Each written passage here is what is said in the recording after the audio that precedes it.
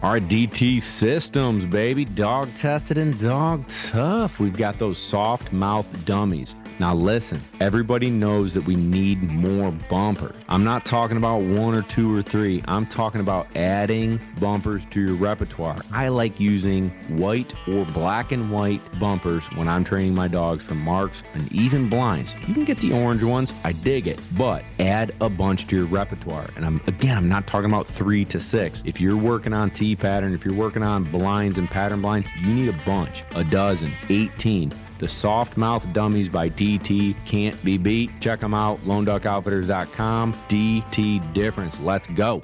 Hashtag man's best kennel, baby. That's Gunner Kennels. Man, let's talk about these crates because when it hits the fan, you want your dog protected. It's an investment emotionally and financially to keep your hunting buddy safe. If you'd like to get into a Gunner Kennel, slide into the DMs and we'll hook you up. But do your best friend a favor and keep them safe this duck season. It's force fetch, baby. It's the number one question we get asked. You don't know how to fix it? Let me help you. Let me get you to your goals. We built a course, bunch of videos. I think there's 13 or 14 videos start to finish on how you and your dog can get through the force fetch process successfully. The link's in the description. Be sure to check it out and let me help you and your dog.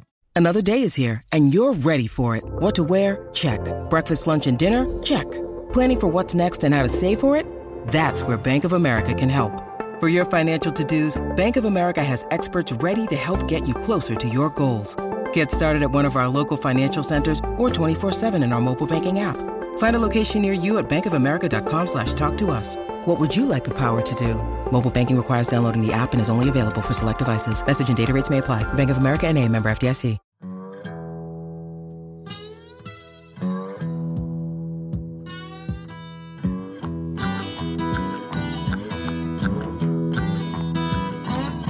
What's going on, everybody, and welcome to another episode of Lone Duck's Gun Dog Chronicles. I'm going to take a 10-second break and say thank you to you all for tuning in to all our episodes and being loyal listeners in a community on Instagram and Patreon and everywhere where this podcast wouldn't be doable without you, the listener. So thank you. We've got an awesome episode today with Megan Comfort from Torgs Labs. She's a breeder of dark yellows, fox reds, chocolates, northern Minnesota, super knowledgeable, and we break down the trials and tribulations of breeding, the process of how to pick a mom and dad to make the best puppy possible. We talk about how to do an entire delivery, basically like in depth, from the minute their temperature drops to the minute puppies come out, when things can go wrong with the mom, like super in depth on breeding with her. And just getting to know her was awesome. So I hope you enjoy this episode. But first, you know what we got to do? Patreon.com/Lone Duck Outfitters. This is the community where you support, like if you learn something from this show, if you are on Instagram and you learn something from us or YouTube and you want to support the show, it's like buying me and Kevin a beer. Jump on there. Plus, you get to enter to win a hunt with Kevin and I and a bunch of other Patreon members. So jump on there. What are you waiting for? Link is in the description below. Next up is our force fetch course.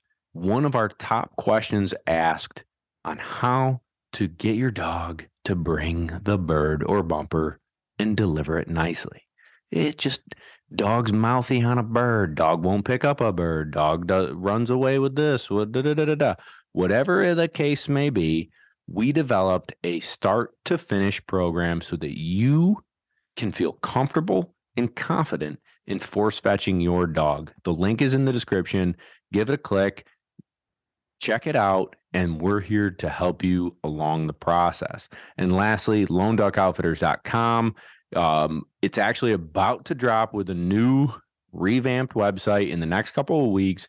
new gear, way more products to help you train your dog. So stay tuned, check that out, and we will drop it on Instagram and Facebook and everywhere when it's live. But check it out, loneduckoutfitters.com.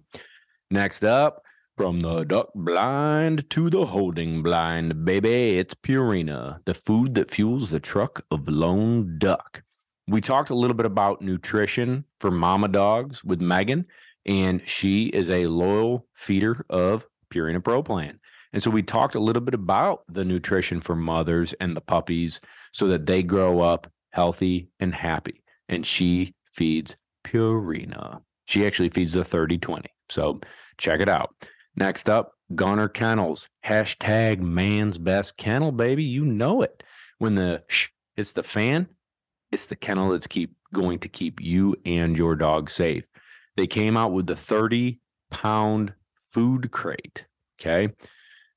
This is wicked helpful on your hunting trips, Patreon hunting trip, possibly. But you're going away for 4 or 5 days. It can hold up to 30 pounds of food, easy to store, easy to pack away and keep safe, watertight, airtight, all the good stuff. Dogs can't get it on accident and mow down the food. Gunner food crates and the Gunner Kennels. If you'd like to get into something like that, you can slide into the DMs and we'll help you out. Next up, that Kent cartridge, baby. I got a date tomorrow night. I got a date, Kevin, with my Browning Satori. With my Browning Satori and some Kent 12 gauge 7.5s. Slinging. Well, sorry, you're probably busy with Jack. But we're going shoot some sporting clays. My goal is twice a month, bare minimum once a month, go to sporting clay course, and I'm going to be slinging some Kent downrange at the sporting clay course to get me and the old Satori ready for duck season. You should too, because if I'm slinging bismuth downrange, I want to make sure that I'm accurate. And then when I hit a duck, you know that bismuth's going to do its job. Next up, DT Systems. It's the e-collar we've been using for the last 6 months now. About 6 months. Been a wild ride. About 6 months. Super great people. They've got some really cool stuff coming up that I'm excited to be a part of. But we've been using their 1820. Our friends Kat and Ethan at Standing Stone Kennels, they've been using DT for years, introduced it to us, and the 1820 is going to fit 99% of the duck hunter, dog trainer, for the yard, for the house dog, and for the field. Get you and your dog prepared for duck season. So check them out at DT Systems. All right, let's get into the show. Megan, welcome to the show. We've tried to get this bad boy rolling for about a year now, and I'm so thankful that you have the chance to get with us and join us on the show and tell everybody a little bit about yourself. Okay, my name is Megan Comfort, and I am one of the main breeders at Torgs Labs. We are located in northern Minnesota, in a tiny town called Solway, and we're only about 20 miles from the start of the Mississippi River, God's country, as I like to call it. Yeah. And very good. So I've followed you on social media for years. Like, can't even put a number on it. Like, when I got in the game, I feel like you were in the game. So how long have you been breeding dogs? So I am going on my 9th year, but I have a very unique story. My aunt and uncle actually started the kennel Torgs Labs, Steve and Linda Torgerson. When I graduated graduated college, my husband and I had just got married. I went to school for marketing and loved it. I had been managing a bar full time, and my husband went into school for criminal justice and realized, in the grand scheme of all the crazy stuff that's happening in that world, he decided it wasn't something that he really wanted to do. So he was working security full time, and my aunt asked us if we'd be interested in working with dogs. And I had seen them. I grew up with them. I mean, they just lived 20, 30 miles from us. So I helped out with the dogs when I could when I was younger. I mean, I don't know how many birds I threw when I was 8 years old at field trials and hunt tests. And I didn't even know what I was doing or what I was getting into, but they needed help. And I got a sandwich and maybe $20 for the day. And so I was in it, right? Good living. And I also, yeah. And I also realized, you know, how much of a commitment it is. It's not something that you can just be done at 5 o'clock and, you know, close the door and walk away from it. So I knew that it was going to be a really hard decision if we wanted to go into it. So what we decided was we would buy a dog from them. Her name was Reba. She was a year old when we bought her. And we said, let's have one litter with her, see how we like it. And if it's something that we love to do, then maybe we'll talk about kind of being business partners with them and taking over eventually, etc. So that was the agreement. And shortly after we bought Reba, a house went up for sale actually next door to Steve and Linda. So we have a little house on 10 acres. They've got a big house on 38 acres, and 35 acres of the land is completely fenced in for the dogs. There's two big fields and a nice pond. So we can do a lot of training out there. We can just let the dogs be dogs and know that they're safe. So things just kind of fell into place for us. So Reba had her first litter, and she was bred to Tanner, and Tanner is I'm still obsessed with that dog. I call him Lover Boy, but they had 14 puppies. Dang, girl. Yeah. And at the time I was still working full-time at the bar. My husband was still working full-time doing security. He was on overnights, and Reba did not make enough milk for those 14 puppies. So we had to bottle feed them every 2 hours. We had group A with 7 pups. We had group B with 7 pups. We were taking weights 3 times a day. We were living on no sleep. Like, I think we'd like shut our eyes and we would have to go outside type of thing. It was like having 14 newborns at home. Yeah. And when it was time for the puppies to leave, all but one survived, which was pretty significant. And when that puppy passed, man, it was heart-wrenching. I cried for hours, actually. Wait a minute. Probably days. All right. So we're going to talk about this later in the podcast. But your first experience was not a good one. No, it was not a good one, but this was like your trial run into, do I want to continue doing this? Exactly. So we're, and not only that, but Reba got sick. She had coccidius, which is pretty common if dogs are really stressed. And this was her first litter. She had 14 puppies. The puppies got it. We got them through that. And so it was wild. It was just absolutely like, holy buckets.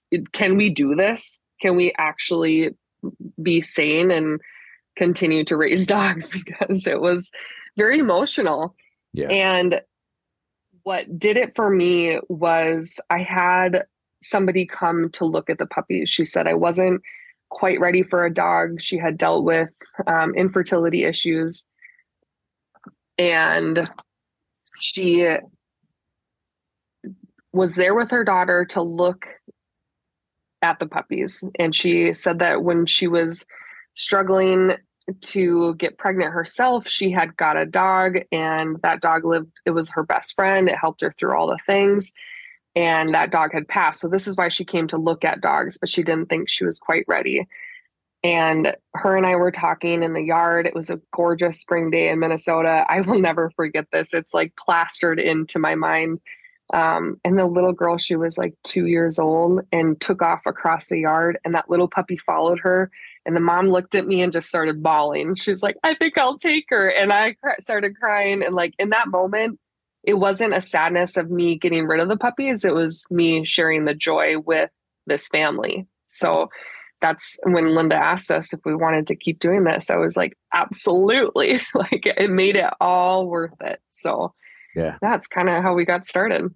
That's an unreal story. And again, we'll talk about it later, but yeah, everyone has this rainbows and butterflies of they get a dog, they love this dog, they think it's the best dog since sliced bread, and so I want a dog out of it, or they think they want to be a hobby breeder. And what they don't realize is it's freaking stressful.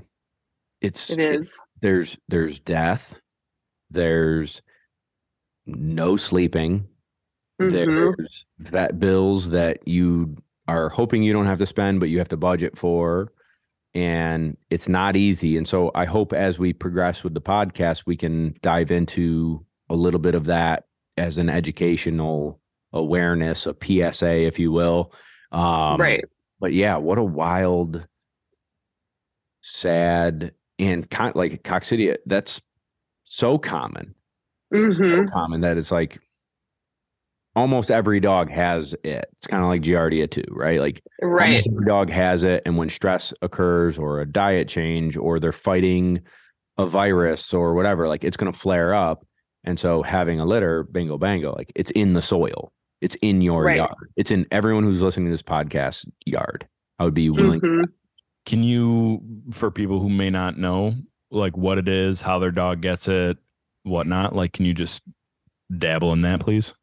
Yeah, it's basically a bacteria that lives in the digestive system, primarily the stomach. And when your body is stressed, sometimes it's bad bacteria, but it's good if it's under control. But when the dog is stressed, just like humans, sometimes those bad bacteria can kind of fester and get worse. Yeah. So thankfully, it's pretty easily treatable if you catch it right away. However, especially on newborn puppies, I mean, they develop really bad diarrhea. You'll never forget the smell of that. I hope that nobody has to encounter it, but you'll never forget the smell, and it's cleared up pretty quickly. But the puppies are pretty fragile and they can go downhill very fast if you're not completely on top of it all the time. So yeah, I mean, it's there and it's going to happen at times. And thankfully we haven't really experienced it a lot since then, but at least I know how to deal with it now. Yeah, absolutely. So Reba, she's the first one. Did you attempt a litter number 2? Like, talk to us about the process moving forward. Yeah, so she had that litter and bounced back incredibly. And her second litter, she had 13 puppies. It was just wild. We were so excited. And that time she was bred to Tanner again. She was just such a fun dog. Well, she's still with us. She just turned 10 in March, and you would never guess it. That girl acts like she's 6, but as a mom, she was a completely different dog. She calmed down. She just it was so instinctively like, I need to take care of these babies. But when she was done with the baby, she was done. She didn't want anything to do with it. And now she's 10 and like the grandma of the house, and she hates puppies. Whenever I have pups in the house, she'll go in the crate. Like, she's like, I am not dealing with this. I did my time. I'm not doing it anymore. So it's kind of funny to see how she has matured since we've had her. And I mean, the second we retired her, she has had that attitude towards puppies. She's like, I'm done. Somebody else's job now. So. That's so funny. That's so funny. So we have a female named Cruz, Mama Cruz, and she was like our flagship female. And I'll give a little background on, my trials and tribulations real quick. So I bought a dog. The classic person that I just defined was like, I want a dog out of my mail, right? Like, I agreed to. So I do all the health tests, his stud pedigree, great dog. What got me started in the game? Bad luck, he had hip dysplasia. So never, bred him, and that was it. Second female was Memphis.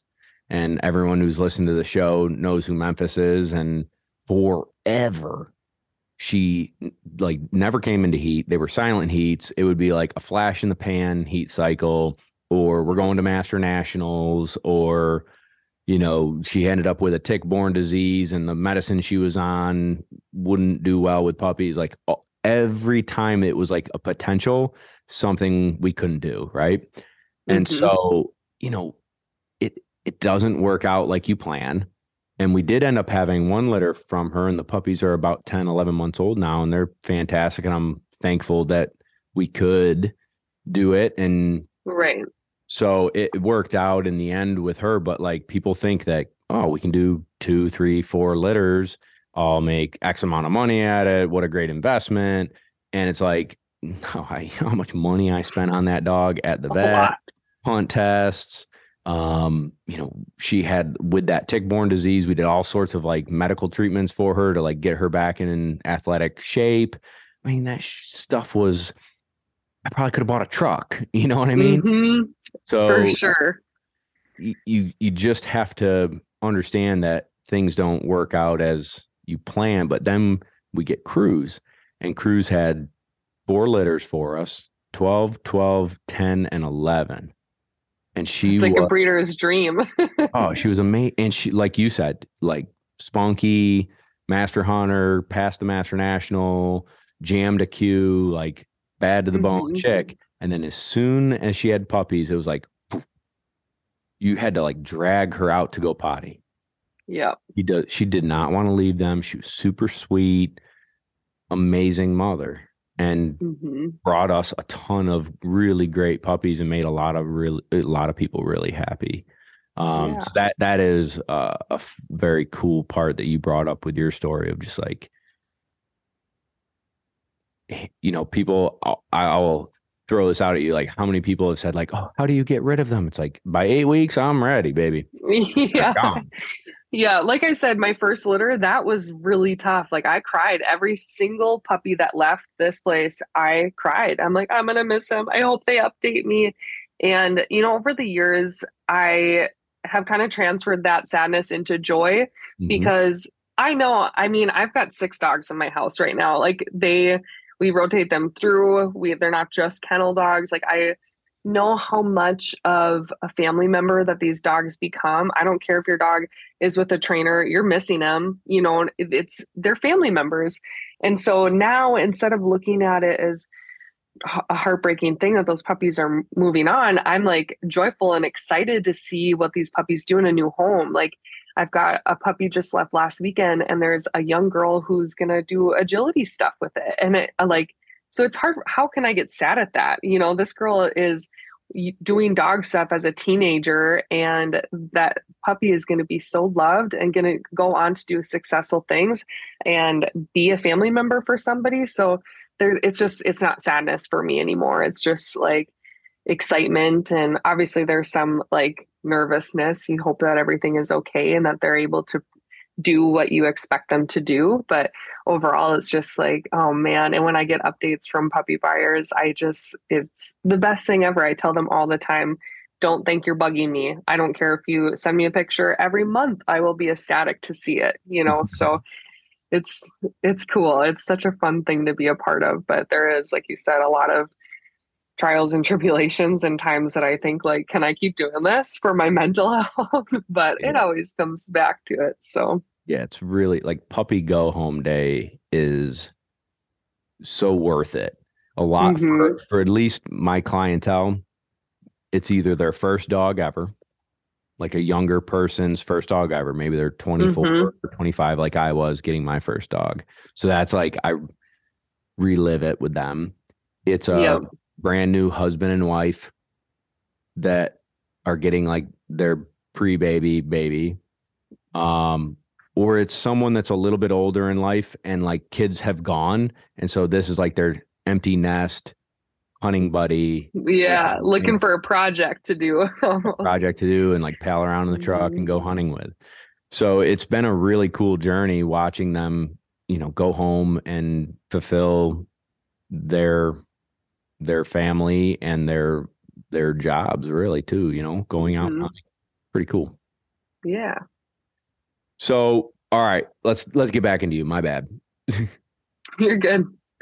So talk to me more about like, as it's developing, you've had some like famous favorites. Let's talk about them. So Rooster Smasher was one that kind of, I think, gave our kennel a lot of recognition. Linda had purchased him at 4 years of age. And this dog, I mean, he was at the time, was one of the most decorated dogs in the US. I mean, he was a 4-time Grandmaster Hunter Retriever champion, Master Hunter, Canine Good Citizen, like Upland Hunter. There, he just had so many accolades, qualified all ages. So you'd think that this dog would be just wound up and ready to go at all times. That wasn't the case. Rooster was so sweet. He was Linda's shadow. That dog followed her everywhere. And when I mean everywhere, like he would go into the shower with her at times. Like he just loved her so much. And he was so fun to watch compete, and just the happiest dog, but also so calm. I think that a lot of times with labs, and I'm not saying it's a bad thing, but some of the field trial lines and stuff, when people think about a typical lab, they think, oh, they're just crazy nutsos that never settle down until they're over 2 years old kind of thing. And I just have never really experienced that with a rooster puppy or Rooster himself. He just had that typical on-off switch, that I think that people talk about a lot, but how many times is it actually there, So Rooster, unfortunately, we had to put him down. It was time last winter. He was 14 and a half years old, and it was a heartbreak for all of us, but we were just thankful to have him a part of our program. It was phenomenal. And Stony, I think I remember Michael Vaughn, when you had him on, he was talking about Stony. And Stony was kind of the foundation of our kennel. And something that is really proud for us to say is that we have Rocky, who's Stony's son, and now Parker, Stony's grandson. So we have a 3rd generation breeding in our program, and each one is just as good as better than the beginning of it. And so now we've got Rocky is still siring litters. I think he's going to be 9 this fall. And Parker is doing awesome. And I mean, our boys, I could talk about our dogs forever. You'd be bored of it. But Tanner too. Tanner's still alive. He's 12. He was the Master Hunting Retriever champion. That's the one I call Lover Boy. Mm-hmm. He is so sweet. Something that we really strive for in our breeding program is that on and off switch. I want our dogs to go hunt. That's what they're meant to do. But I also want them to be in our homes. I want them to be on our couches. I want them to be safe around elderly people and small children and that kind of stuff. So when you find that perfect blend, and it's just something that when you find it, you have to utilize it, because it's not that common in some of these labs, in my opinion anyways. But yeah, absolutely. So let's talk about when you're picking pairings, a sire and dam. How are you trying to manipulate personalities, drive and desire for hunting, genetics, health testing? How are you trying to work that system to produce what you are producing? Sure. So first thing, do you want me to start like picking a puppy for our program, or just like when we're pairing? It's now your show. Okay. Well, when I'm picking a puppy, what I primarily look for is conformation. What I like to see is a nice head, because we breed American field bred labs. So sometimes they get a little too long and spindly, if you will. So I would like a nice head and a thick tail. And when you say good bones, I don't know if you'll know what that means, but when you've been doing it long enough, you can tell when a dog has good bones. Like they just have good structure. So conformation to me, when I'm picking a puppy for myself to keep for our program, that's my number one thing. The reason I say that is because if I'm doing my job right, every puppy in that litter should have just as much potential as the next, regardless of what their personality is at 6 weeks old. Yes, at 6 weeks old, can you see that some puppies are a little bit timid and some puppies are just like running around like crazy? That's at 6 weeks. what really matters is what you do before that breeding. Obviously, we're doing all the health testing, OFA, hips, eyes, elbows. We're doing the genetic panel, that kind of stuff. So all that's done. We are not breeding, my buddy's best dog ever who's picked up 100 birds. We're breeding dogs who have been proven in the hunt test field to compete, right? So all the work up to that particular breeding is done. So now when you're picking a puppy, I look for confirmation. And then the work of it goes into when you get that puppy home or you get that puppy into your house. And, I don't know. So that's how I'm picking a puppy, basically. Mm-hmm. As far as pairings go, when I'm planning a breeding, there's a lot of factors that go into it. I don't ever do line breedings. I just don't think that, there's enough labs in the world that I don't really think it's necessary to do a line breeding. And some people do, and that's fine. That's not what we do. I really try to dive into the personalities of the parents. So just for example, I have Jolie Bug, as we call her. She is my office dog. She's kind of a bitch, if you will. She does not like people right away. She'll bark at you. If you've been to our kennel, she's the office dog. She's going to bark at you. And then 2 seconds later, she's going to pick up her blankets. That's her favorite toy. She's going to do her little wiggle butt, and then that's fine. But that dog will do anything to hunt. She loves it. She has no off switch. Like even in the house, she will settle down if everybody's settled down. But if you get up to get a glass of water or a whiskey or whatever, she's in the kitchen following you and she's got something in her mouth. So this last breeding that I had with her, I bred her to Norm. He's one of our up and coming studs.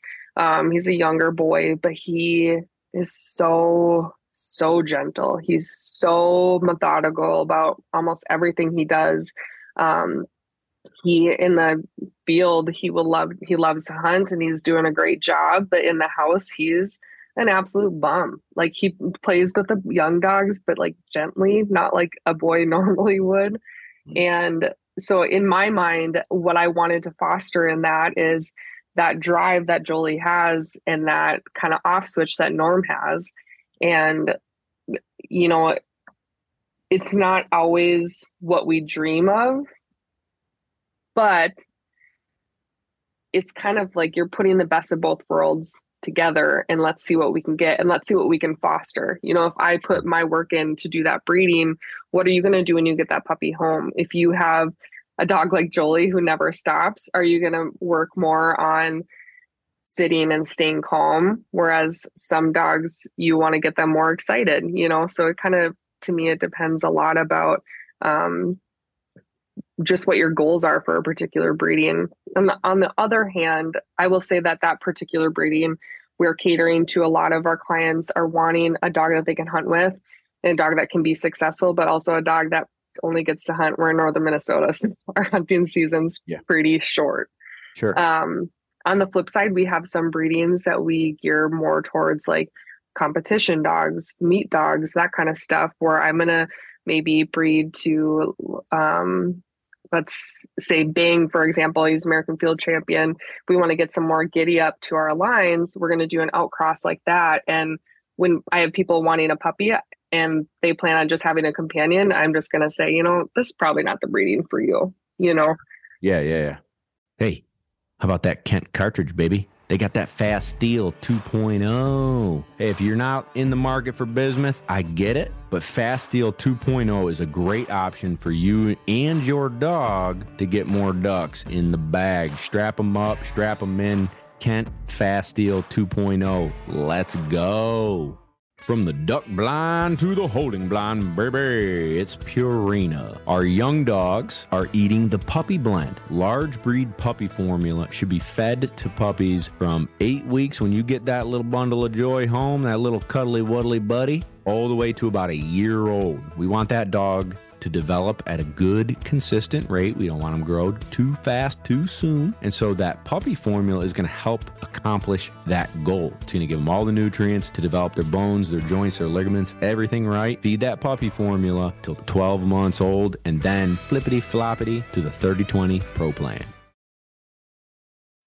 When you need mealtime inspiration, it's worth shopping Kroger, where you'll find over 30,000 mouth-watering choices that excite your inner foodie. And no matter what tasty choice you make, you'll enjoy our everyday low prices, plus extra ways to save, like digital coupons worth over $600 each week. You can also save up to $1 off per gallon at the pump with fuel points. More savings and more inspiring flavors make shopping Kroger worth it every time. Kroger, fresh for everyone. Fuel restrictions apply. Yeah. I think pairing the people with the dogs is huge. Mm-hmm. Absolutely. So when with the pairing with people and what they're looking for and stuff, do you choose the puppy for the family, or do you say like, oh, first pick of the litter and blah blah blah and do that sort of thing? So I do first pick, who's ever had our deposit with us the longest has first pick. But I'm very honest when I talk about these puppies. So let's say first pick is just a companion dog. There maybe we'll take it out grouse hunting twice a year, but the rest of the time it's going to be a couch potato. And he has first pick, and he wants the puppy that's most outgoing and kind of wild and crazy and whatever. I might just suggest, I will straight up say, I don't think that's a good puppy for you. Ultimately, it's their decision, but this is my job. This is what I do full time. So you're going to listen to me or look at a couple of cute pictures and videos and say, that's the one I want. So technically, yes, ultimately I leave it up to them, but usually people are willing to listen to my advice. Yeah. We don't let people pick. For that reason, right? Like you're living in our home, we transition them out to like I don't know how to describe it, but like a whelping area. Yep. They're with us, multiple times a day, socializing multiple times a day. And I know who the butt kicker is, and I know who's going to be a little bit more chill. And they kind of tell us, the owners kind of tell us like what their goals are, how much they hunt, what they want to do competition wise, or we do get family pets.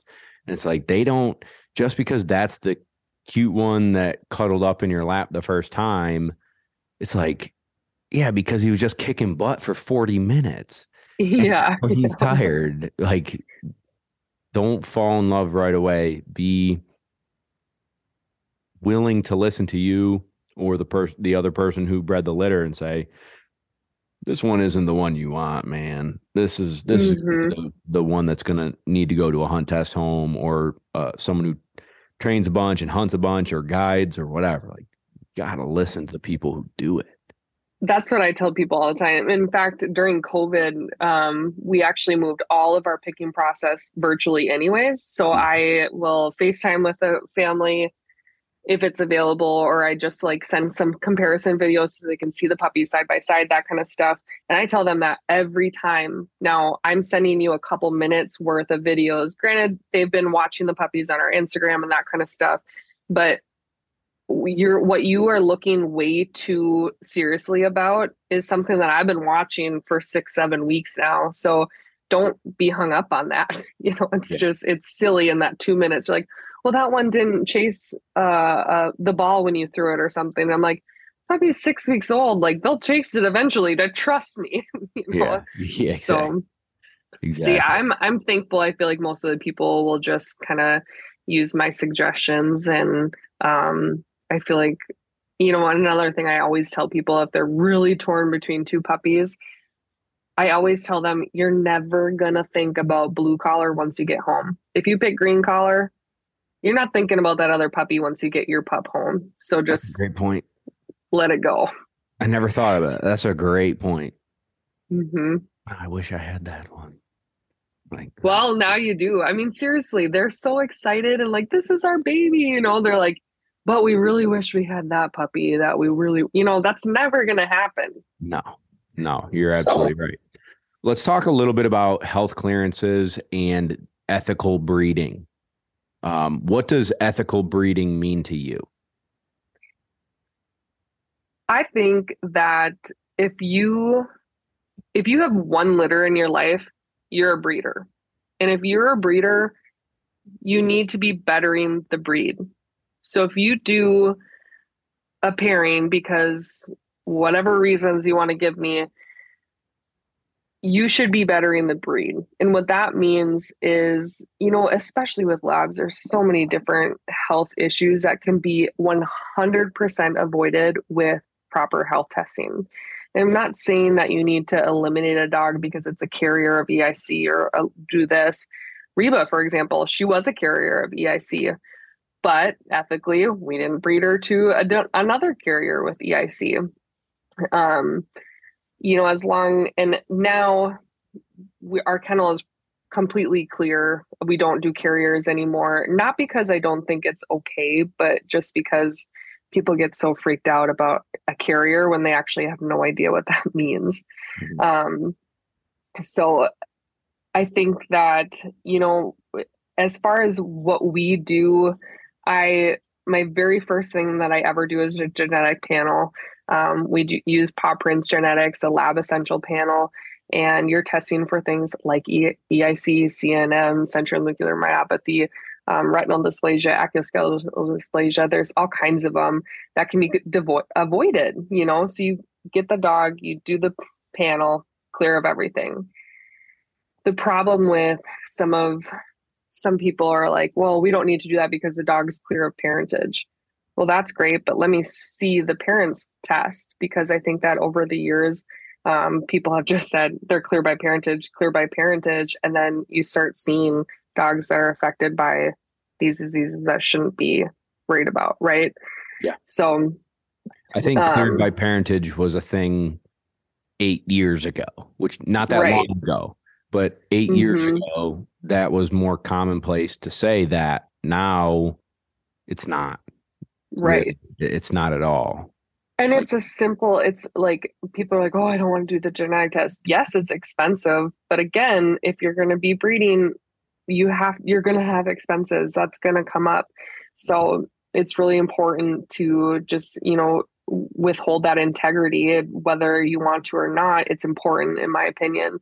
After that, we do eyes through OFA, and that is kind of a bummer because it has to be done by a canine ophthalmologist. And in our area, we are about 3.5 hours from the closest one, but we still do it. I'll bring all my young dogs in at once if I can and get that out of the way. And then at 2 years, of course, you have their hips and elbows done through OFA.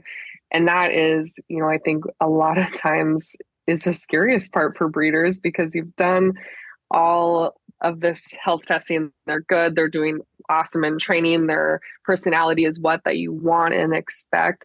And then if you have their hips and elbows come back with something not good, realistically, could you breed that dog? Yes. Can they produce a litter? Yes. But is that ethical? No, because we're here to better the breed.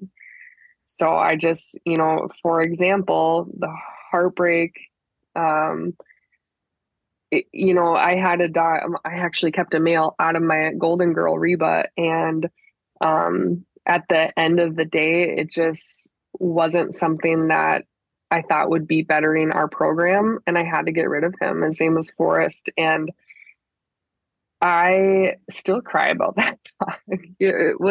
It sucked. It was so hard. But again, we found a really awesome family for him. He lives near the cities, but really active young couple who has a Jolie pup from us. So, there's just decisions that you have to make that are really hard and you don't want to do it.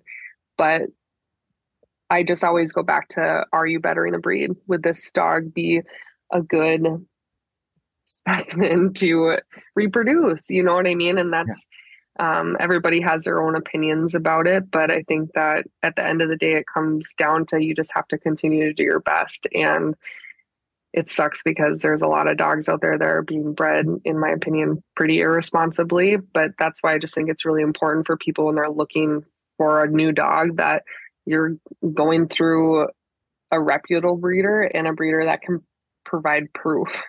Yeah. Yeah. How would you suggest people doing like, what does that research look like? Like, how do people find out stuff like that? Or maybe what do they look for?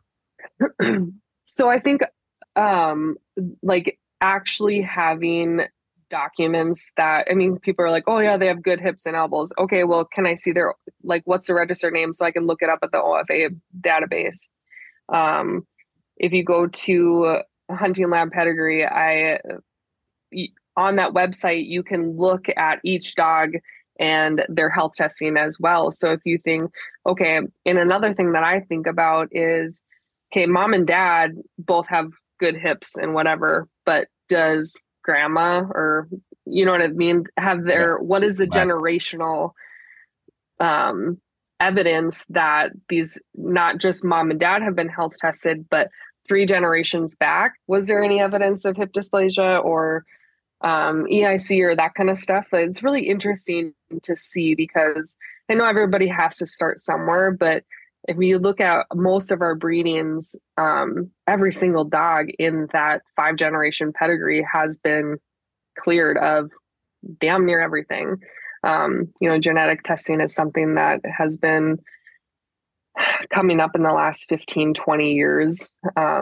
Actually, Minnesota is where the EIC testing started, and it's kind of just trickled down from that. We're finding more and more things that we can test for, which is really cool. But I think Minnesota is also working on cruciate disease, like the ligament. Yeah, cruciate ligament disease is what CCD or something. Cruciate. It's kind of like the ACL in dogs, really. So they're looking at it as, can we prove genetically that dogs are going to be more predisposed to tearing their knees, their CCD. Right. So we talked about with Dr. Joe Spoo on a podcast a few months ago, Kevin. So maybe we can make a note in our podcast notes of like referencing that podcast episode number. Mm-hmm. People want to listen, but I'm like 99% sure it's Minnesota again. That's like the forefront of genetic testing. I think that one might have been in Wisconsin, but regardless, Minnesota does have some really great facilities that they are utilizing to try to figure this kind of stuff out. And, that's another thing as a breeder, we're learning all the time. I mean, constantly different products, different, the footing in your whelping bed, that has changed in the last 10 years, what is good and what is not.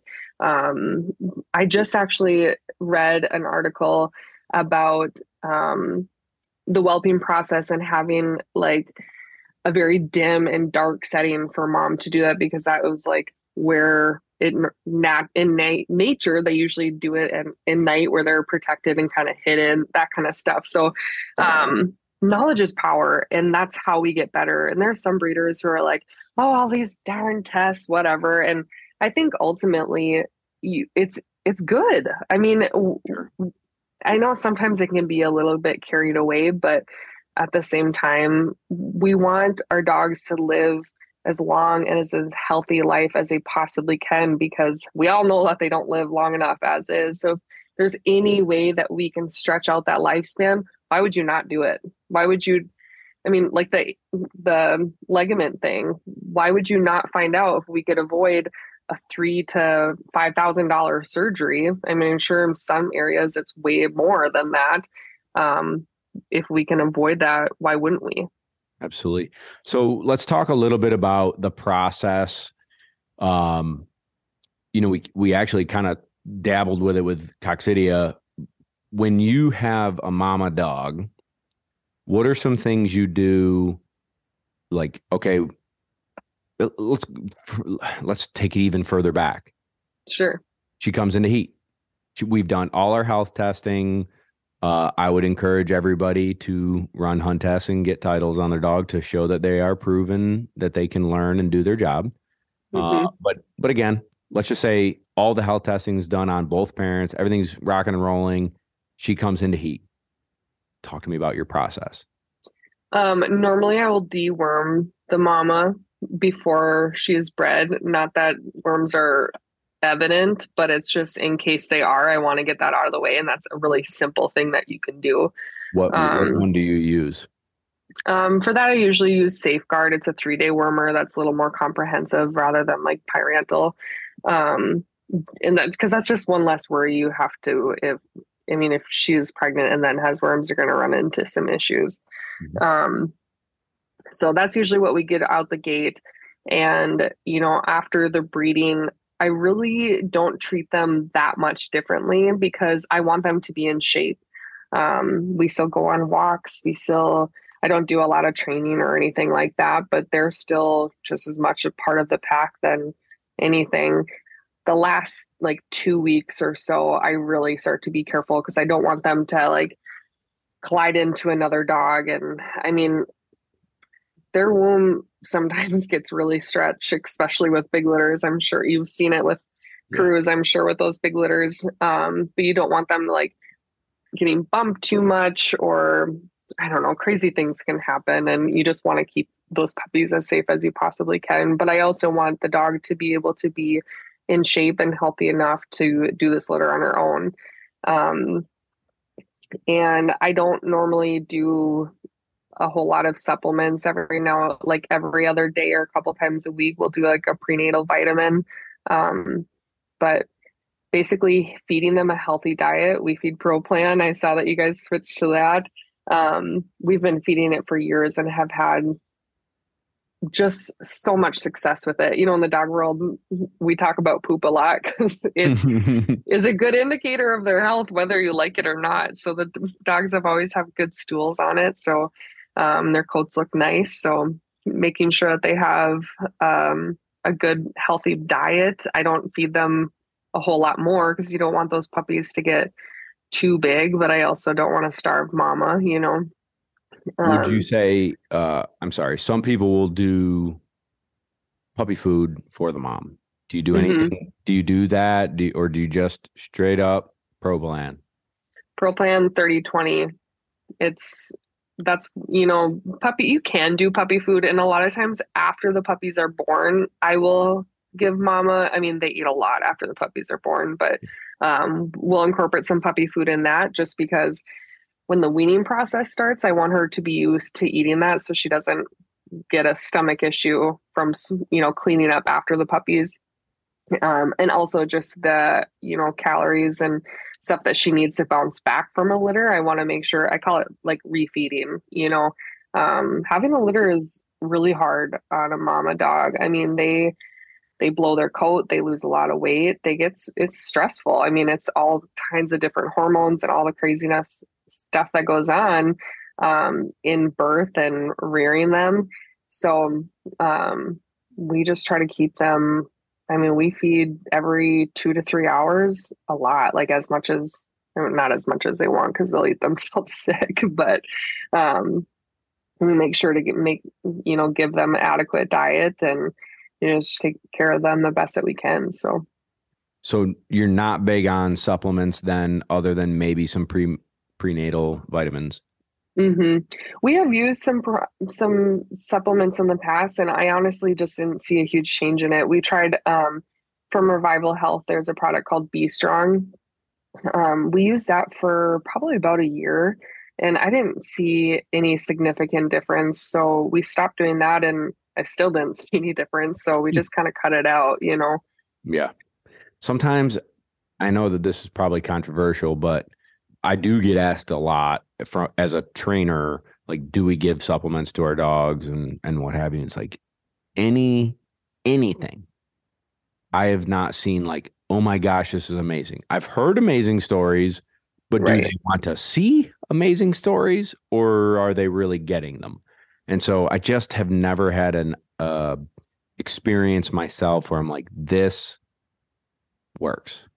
Right. Maybe I got to try other stuff. I don't know, but I feel the same way, and I'm willing to try stuff as long as it's safe, obviously. But if I don't see a significant difference in it, then what's the point? You're just, it just doesn't make sense to me. And with a good quality food, you shouldn't have to worry about them lacking or having deficiencies in a certain substance in their body because that food should have it in there. Something we do just to like create some variety for them is we'll feed like different fruits and vegetables we'll do that kind of stuff just to give them some variety in their meals. For mamas, we'll try to, up their calcium with like cottage cheese and vanilla ice cream as like a treat while they're nursing. But no, I think, if you have a good food, you shouldn't have to worry too much about supplements, in my opinion. Very good. All right, let's talk about the days leading up to go time.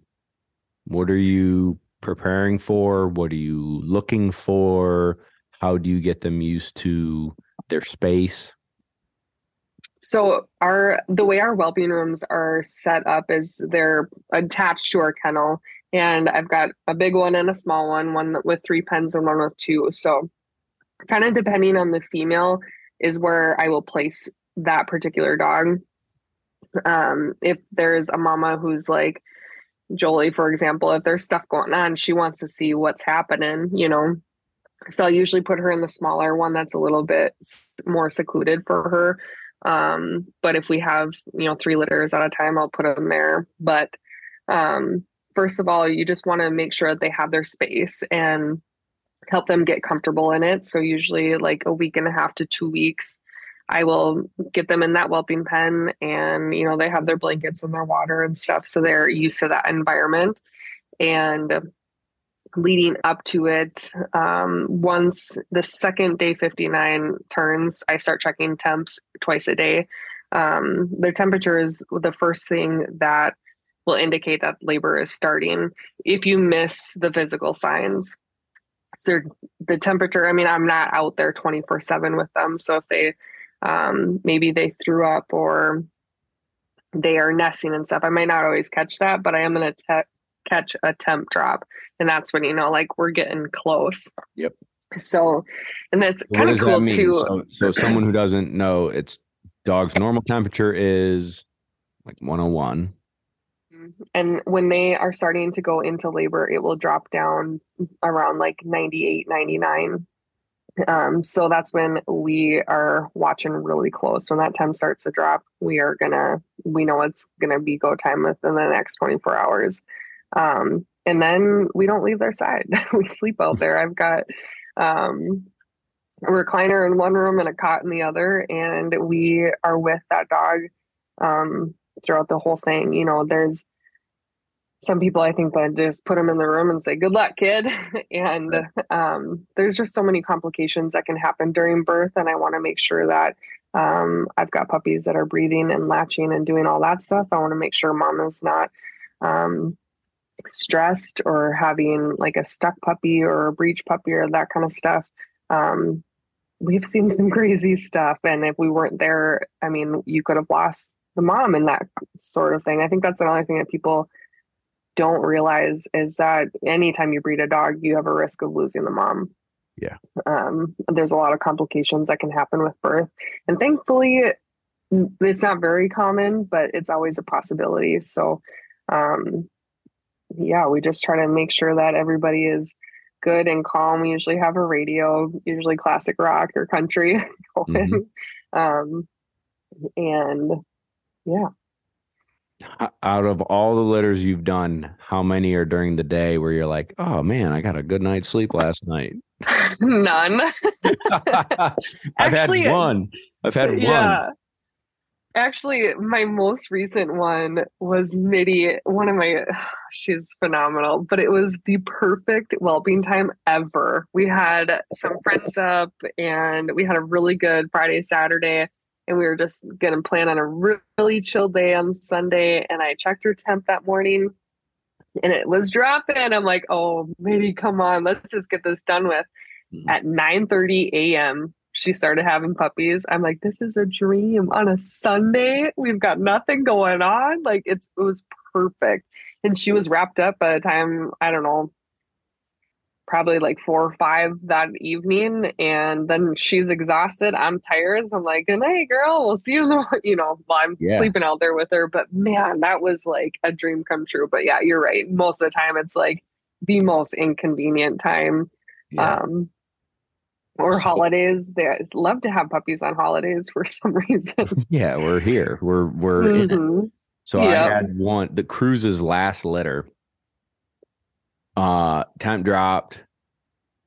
Life is good. And she's been 2 a.m, like clockwork. Like, all right, it's gonna be a long day. It's gonna be a long night. I had clients coming into town from far away, which so just a backstory, you work with Richard, right? Mm-hmm. Yeah. Richard Meisman Yeah. trains a lot of your dogs. So you know the game. Like there are people from hours and hours and hours and hours and hours All away, over. Yep. all over, and this person comes and it's pounding rain, and I'm like, so I'm out there training with him. And I'm like, hey, dude, I'm just gonna go check on her. She had already had one. I'm like, Oh yeah.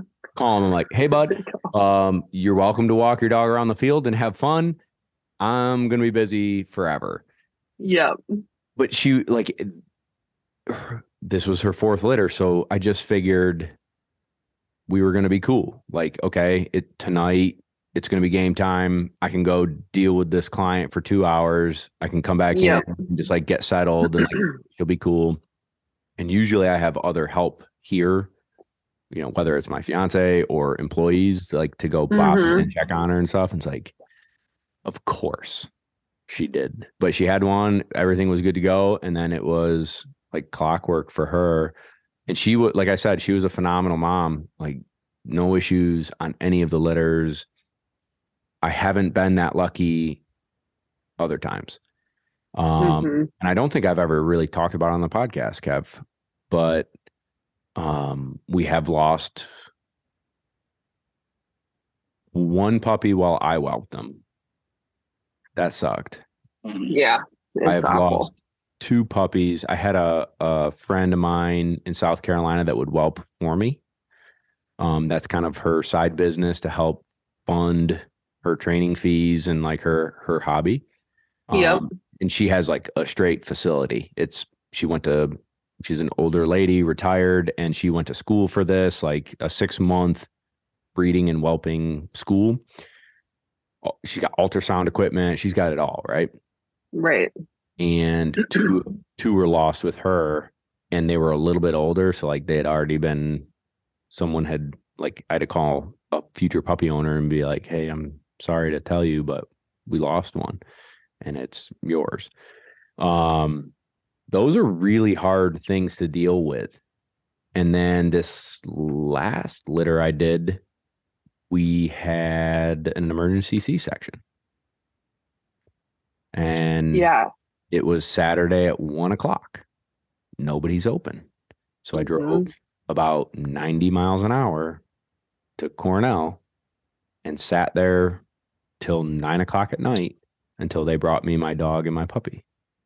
It was shitty. Yeah, it's hard to talk about like the horror stories of breeding, but we've definitely, we've lost puppies. And like you said, it's hard when you have to make that phone call and say, I don't have a puppy for you anymore. It is the worst part of this job. Like I will clean up poop and clean pens all day, but making those phone calls, it just sucks the life right out of me because I just feel like a failure. And I know a lot of times, sometimes I think that, you know, things happen for a reason and I did everything I could to prevent it. And this is what happened. But that doesn't make it easier, you know? Yeah. And even like an emergency C-section, we've had plenty, or not plenty, but we've had enough of those that, you know, when it's time that you're going to need to do this. And we had, actually, it was a rooster daughter. Her name was Jewel. She had an emergency C-section, got her home. And dogs are remarkable, I will say. When they have a C-section, it is insane how quickly they bounce back from that, which I'm grateful for. But it's also something, obviously, we want to avoid. But she just was not getting better. I'm like, something is not right. And we ended up having to bring her back in because she was literally dying as puppies were nursing on her. And we brought her back in. They had to open her back up and she was bleeding internally. and just a random, or not random, but an unexpected thing. And actually Parker, it's kind of cool. Dogs don't have blood types. I don't know if you knew that. I did not know But that. Parker, our biggest, strongest boy, we brought him in and did a blood transfusion, and that's what saved her. But I mean, we could have lost her pretty easily that day if we didn't know what we were dealing with. You know what I mean? Yeah, or like, man, let's give it one more hour. Yeah, and that hour can literally be life or death. So it's not all rainbows and sunshine. I like to think that, and most days are, which I think that's the reason why we keep doing this. But there are definitely some times that really are heartbreaking and hard, and things that you have to stomach, things that you wouldn't really ever foresee happening. But it's nature. It's not perfect, and things are going to go awry at times. So yeah. All right, when you're looking for supplies to help you and your dog train, we've got you covered. It's loneduckoutfitters.com. It's a no-brainer. You can Google it. No biggie. Link's going to be in the description to make it even easier. Whether you need bumpers, launchers, e-collars, swag, loneduckoutfitters.com. Check it out. We appreciate all your support. It's really interesting to think about, like, when I talk with other people about this who aren't really in the dog world and they don't fully understand it, and it's like, oh, like, that's, for me, it's like, oh, my side job or whatever. right. Like, wow, you know, it's not life and death. Like, why don't you fall asleep while the puppies are, they're having puppies or what? Okay, well, for this is life and death. Like, this isn't a joke. Like, this is actually life and death. Mind you, Kevin Possibly. and Rachel slept next to their dog and the puppies for 8 weeks. The entire 8 weeks. The entire 8 weeks. The entire 8 weeks. They put their bed upstairs. 8 weeks. The whole 8 weeks. I love that. Yeah, they were good dogs. But it's interesting, like, not, I don't know, like, as a grown adult, like, there's not that many things that you do, or at least that I do, that are like full on, these are life and death things. Like, there's no messing around. There's no room for error. Yeah, it really is. And, you know, we also, people are like, you sleep out in the kennel? I'm like, damn right I do, because I want to make for sure that everything is okay. Like, a mom can lay in a puppy like that. And normally, I mean, they're good about it, and we've got pig rails and all the things to prevent that, but it's happened. And if you're out there and hear that puppy crying, you can get up and keep it safe. If you're not, then you might lose that pup. And not only am I going to have to break a family's heart by telling them that, but I also, this is my income too, you know? So it's business, if I have to work my butt off for, you know, these litters, I'm going to do it, because their safety and health is very important to me. How long do you stay out there? I'm like 4 to 7 days. I'll sleep on the couch with them. I usually about a week, give or take. I used to until they were weaned, pretty much. Oh, yeah, but now it kind of also depends on the female too. There's some that I'm like, oh, she's fine, and litter size too. If it's a small litter, I'm like, they're going to be fine. But if it's a larger litter and they've got less space to, you know, have some real estate, then I'm going to stay out there for longer just to make sure. But, you know, during that first week, they're doing so much development and so much growth that you can see when they're going to be able to save themselves almost. You know what I mean? Like, when they are enough, they're strong enough that they can kind of wiggle out from mom if they're behind her, that kind of stuff. Yeah. Then it kind of eases my mind a little bit. So we'll start, but I'm still out there I'll sleep on the couch then. And then I have an alarm every 2 to 3 hours to like, just go check, see if mom needs a snack or needs to be let out or that kind of stuff. So even though you're not sleeping out there, you're still up all the time. It's like having a newborn again. So yeah, absolutely. During the birthing process, what are, like, I know the drug oxytocin. Oxytocin is a drug that you give the mother dog to help her push. I think they give that to humans too, right? They do. Yep. Yeah, it's crazy. Do you have that on hand? Is that something is a last ditch effort? Are there other things that what are you looking for to be sure that the mother's done? Like, what are kind of precautions and things that you have on hand, or know this is an emergency or non-emergency? etc.?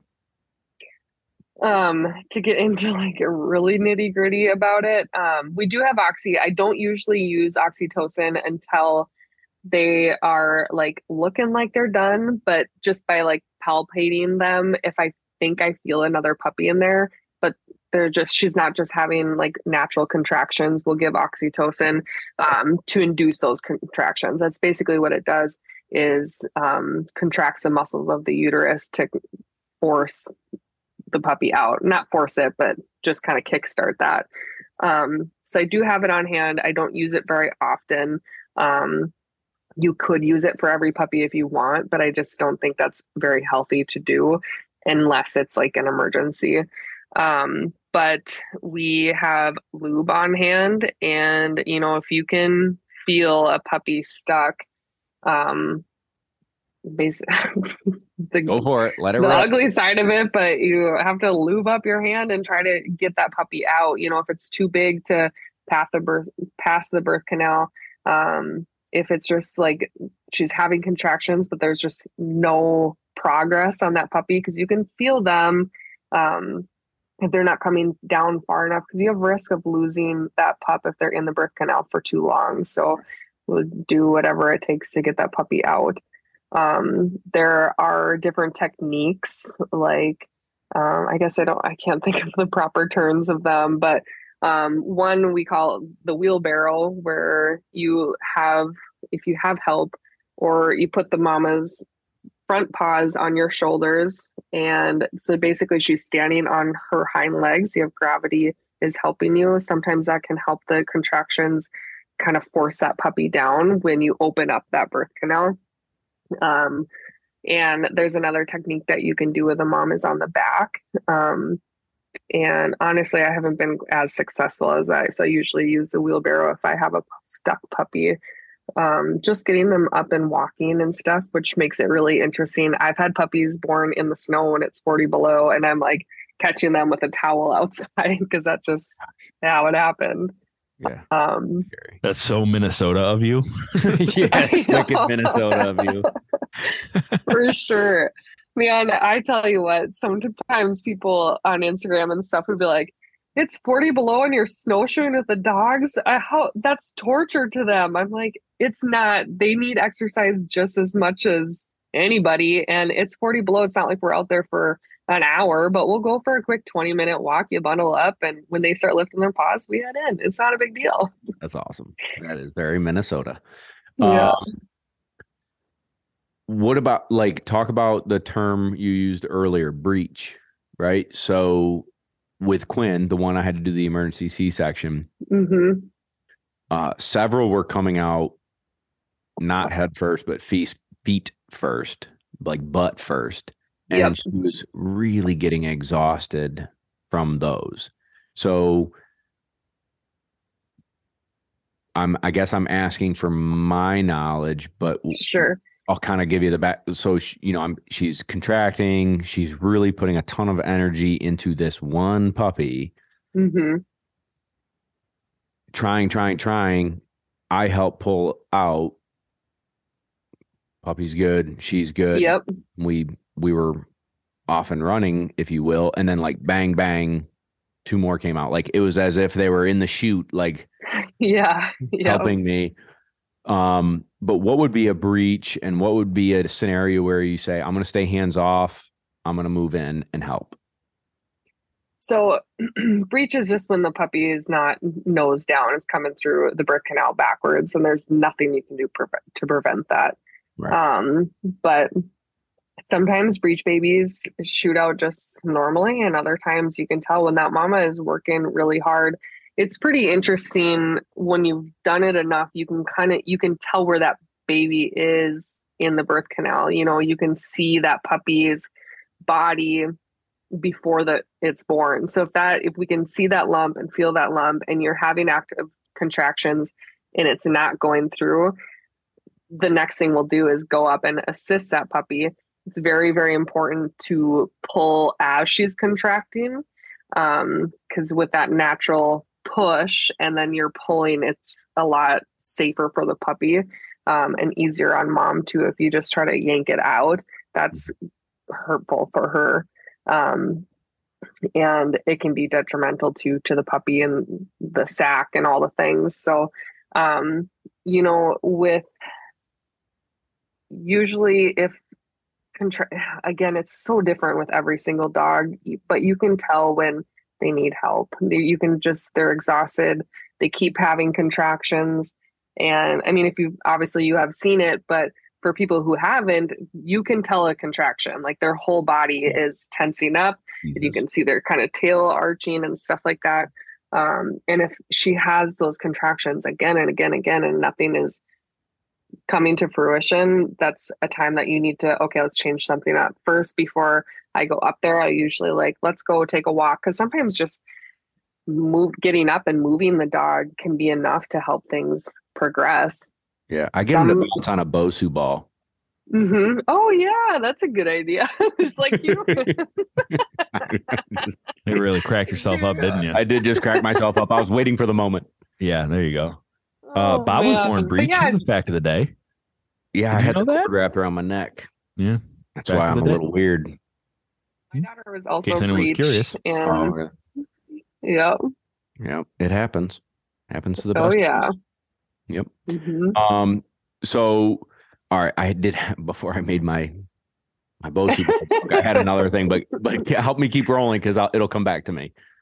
Okay. I'm interested, like when you in the thick of it, right? Mm-hmm. Like one of the things that I ran into is my dog was snacking on placentas, like treats, which for anybody listening, and also correct me if I'm wrong, but like it's okay to eat a couple. That's good for them. We're cool. She went to town and was snacking them before I could grab them and remove them. Mm-hmm. Remove them, like take them so that she didn't eat all of them. And she had the runs bad. Yep. How many, do you have like a number? Like I'll let the dog try and eat like one or two, or do you just like free for all, like ride it out? I don't really have a number on it. I try to take them away from the moms because you said they're going to have the runs, but they're going to have the runs no matter what. That's just a fact of life because they're eating more, they're stressed, it's kind of inevitable part of it. And the placentas do have a lot of benefits to be consumed by the mom. I mean, they're packed of nutrients and a lot of calories. I mean, that placenta kept that puppy alive in the womb. So obviously it's good for something. So I never tried to withhold all of them, but when they consume all of them, it can get messy sometimes. So, we try to get rid of them as soon as we can. But if we miss a couple here and there, it's just not a big deal. I'm like, have at it, girl. Especially if they want to eat while they're in that process. It's like you do you because you're doing all the work right now. So when they come out, again, if anyone has never done this, puppy comes out, it's in a sack. Do you assist the mom in breaking the sack and help that puppy with breathing and revitalize it and get it going? Or do you say nature take course and let the mom lick it and get it off? We do everything. Just because I want to make sure that puppy is breathing, and mama can do a great job and obviously, like you said, I can't remember what dog you said, but she had already had a puppy. Like they're very capable of it.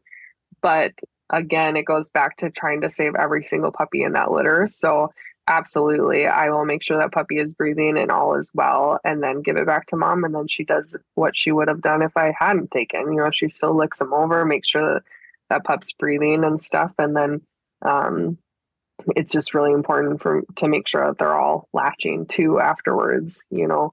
So, and it's just easier when you handle it yourself. You can make sure that there's no more liquid in their nasal passage or mouth and that kind of stuff, because easily that can develop into pneumonia, so just making sure that their airway is clear and the umbilical cord too isn't chewed too short that you're running into umbilical hernias and that kind of stuff. That's a good point. So just to take a step back. So you help break the sack. I do the same. Yep. I have one of those baby booger sucker thingies. Yep. You use the same thing? Yep. Yep. Both nostrils. I'll do it down the mouth a little bit. Yep. Rub them up. Yep. Hold the puppy upside down because gravity can help you get that liquid out. And you can, I mean, we have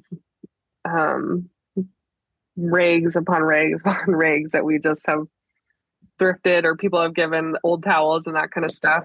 And you can rub those puppies like crazy, like pretty vigorously.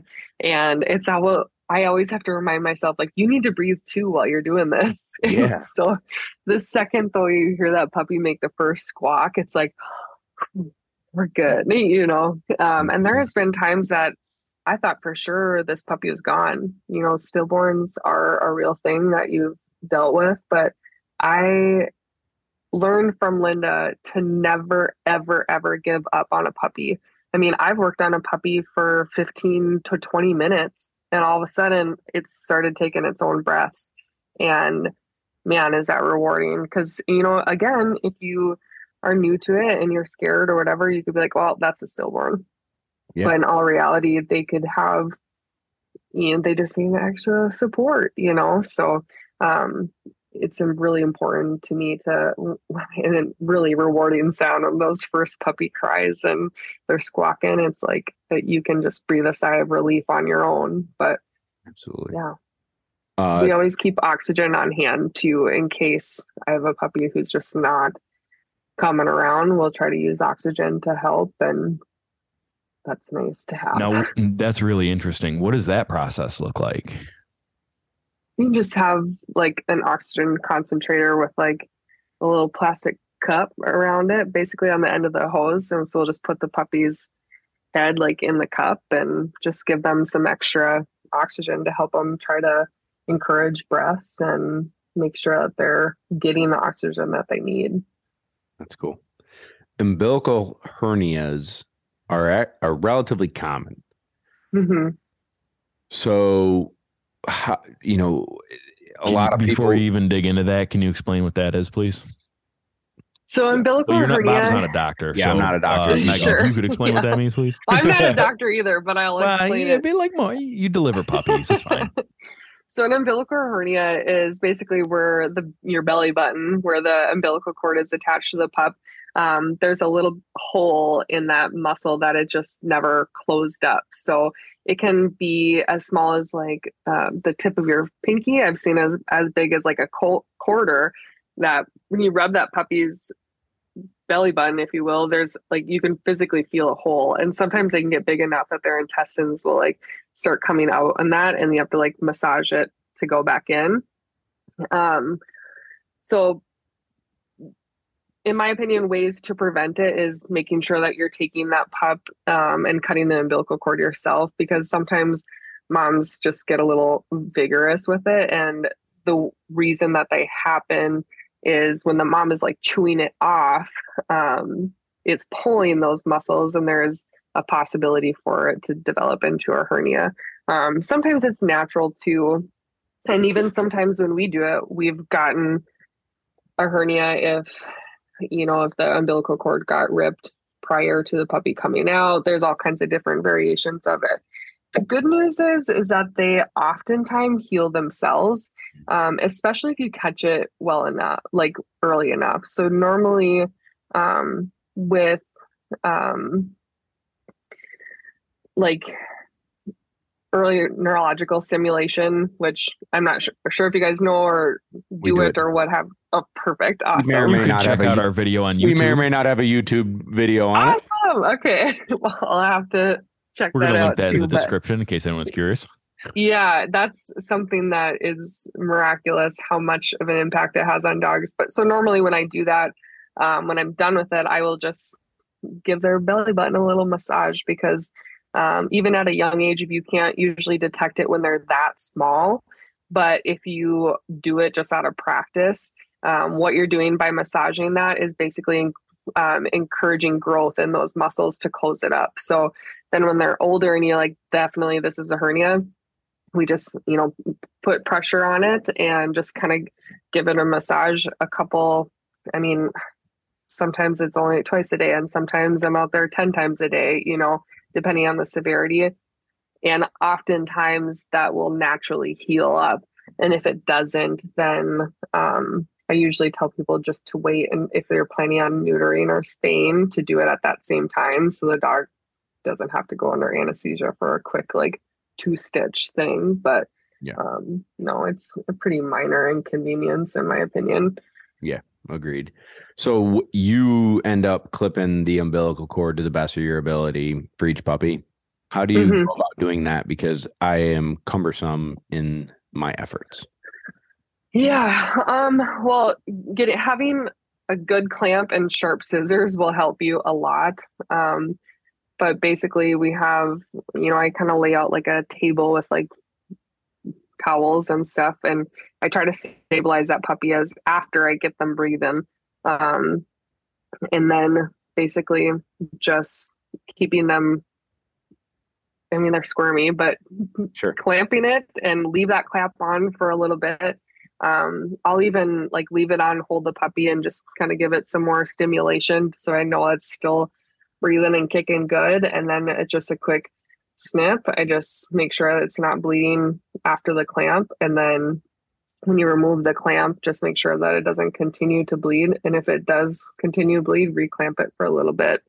I don't know. Does that answer your question? It does. How much do you leave? Like, so you can kind of see at the base of, I'm really bad at measurements, but like at the base of the umbilical cord, you can see that there's like a little bit of white towards the end of the body. So I'll probably do like maybe like this much, like half inch, 3/4 of an inch, half an inch. Clamp it at that 3/4 of an inch and then snip. Yeah. Snip it right after that. Yeah. I'm a failure at some of that. It's okay. It takes getting used to it because they are squirmy. I mean, you'd be surprised how strong newborn puppies are. It's wild, but it's so cool. Yeah. Amazing. All right. We talked about that, the actual birthing process. What we didn't really talk about to an extent is like go time, emergency, crap's hitting the fan. How do you know? What's the gut feeling?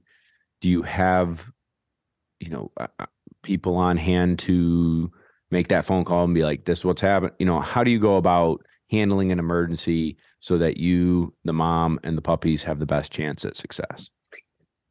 I rely heavily on Linda, to be completely honest. She has been doing this forever. I mean, before she bred labs, she grew up in upper Michigan and raised fox and mink, and she did coon dogs, and she did, well, obviously labs forever. She did bulldogs for a while. She was also a registered nurse. So she's very knowledgeable. So I will call her and say, Linda, I'm not feeling good about this. And she just kind of goes down the list, like, when's the last puppy to be born? So a lot of times I think documentation is really important. Every time a puppy is born, write down what time that puppy was born, and as her contractions are happening, what are her contractions look like? Are they, because you can tell the difference between like a very strong and like productive contraction rather than just her body is contracting, so if there is a significant time, again, depending on the dog, like if it has been over 2 hours since the last puppy and she's just I know there's more puppies in there and she's just not having productive contractions, is when I start getting a little worried. When the mom just looks really fatigued, she's not checking up on her baby, she's not like moving around, she's just kind of stagnant. Yeah. And you can, I mean, I've had crazy instances that like a puppy was born like, I don't know, 14 hours after the last pup. I thought she was done completely, and then all of a sudden she had another puppy in the morning. So it's really dependent on the dog, and I think that's why it's important to know your dogs really well.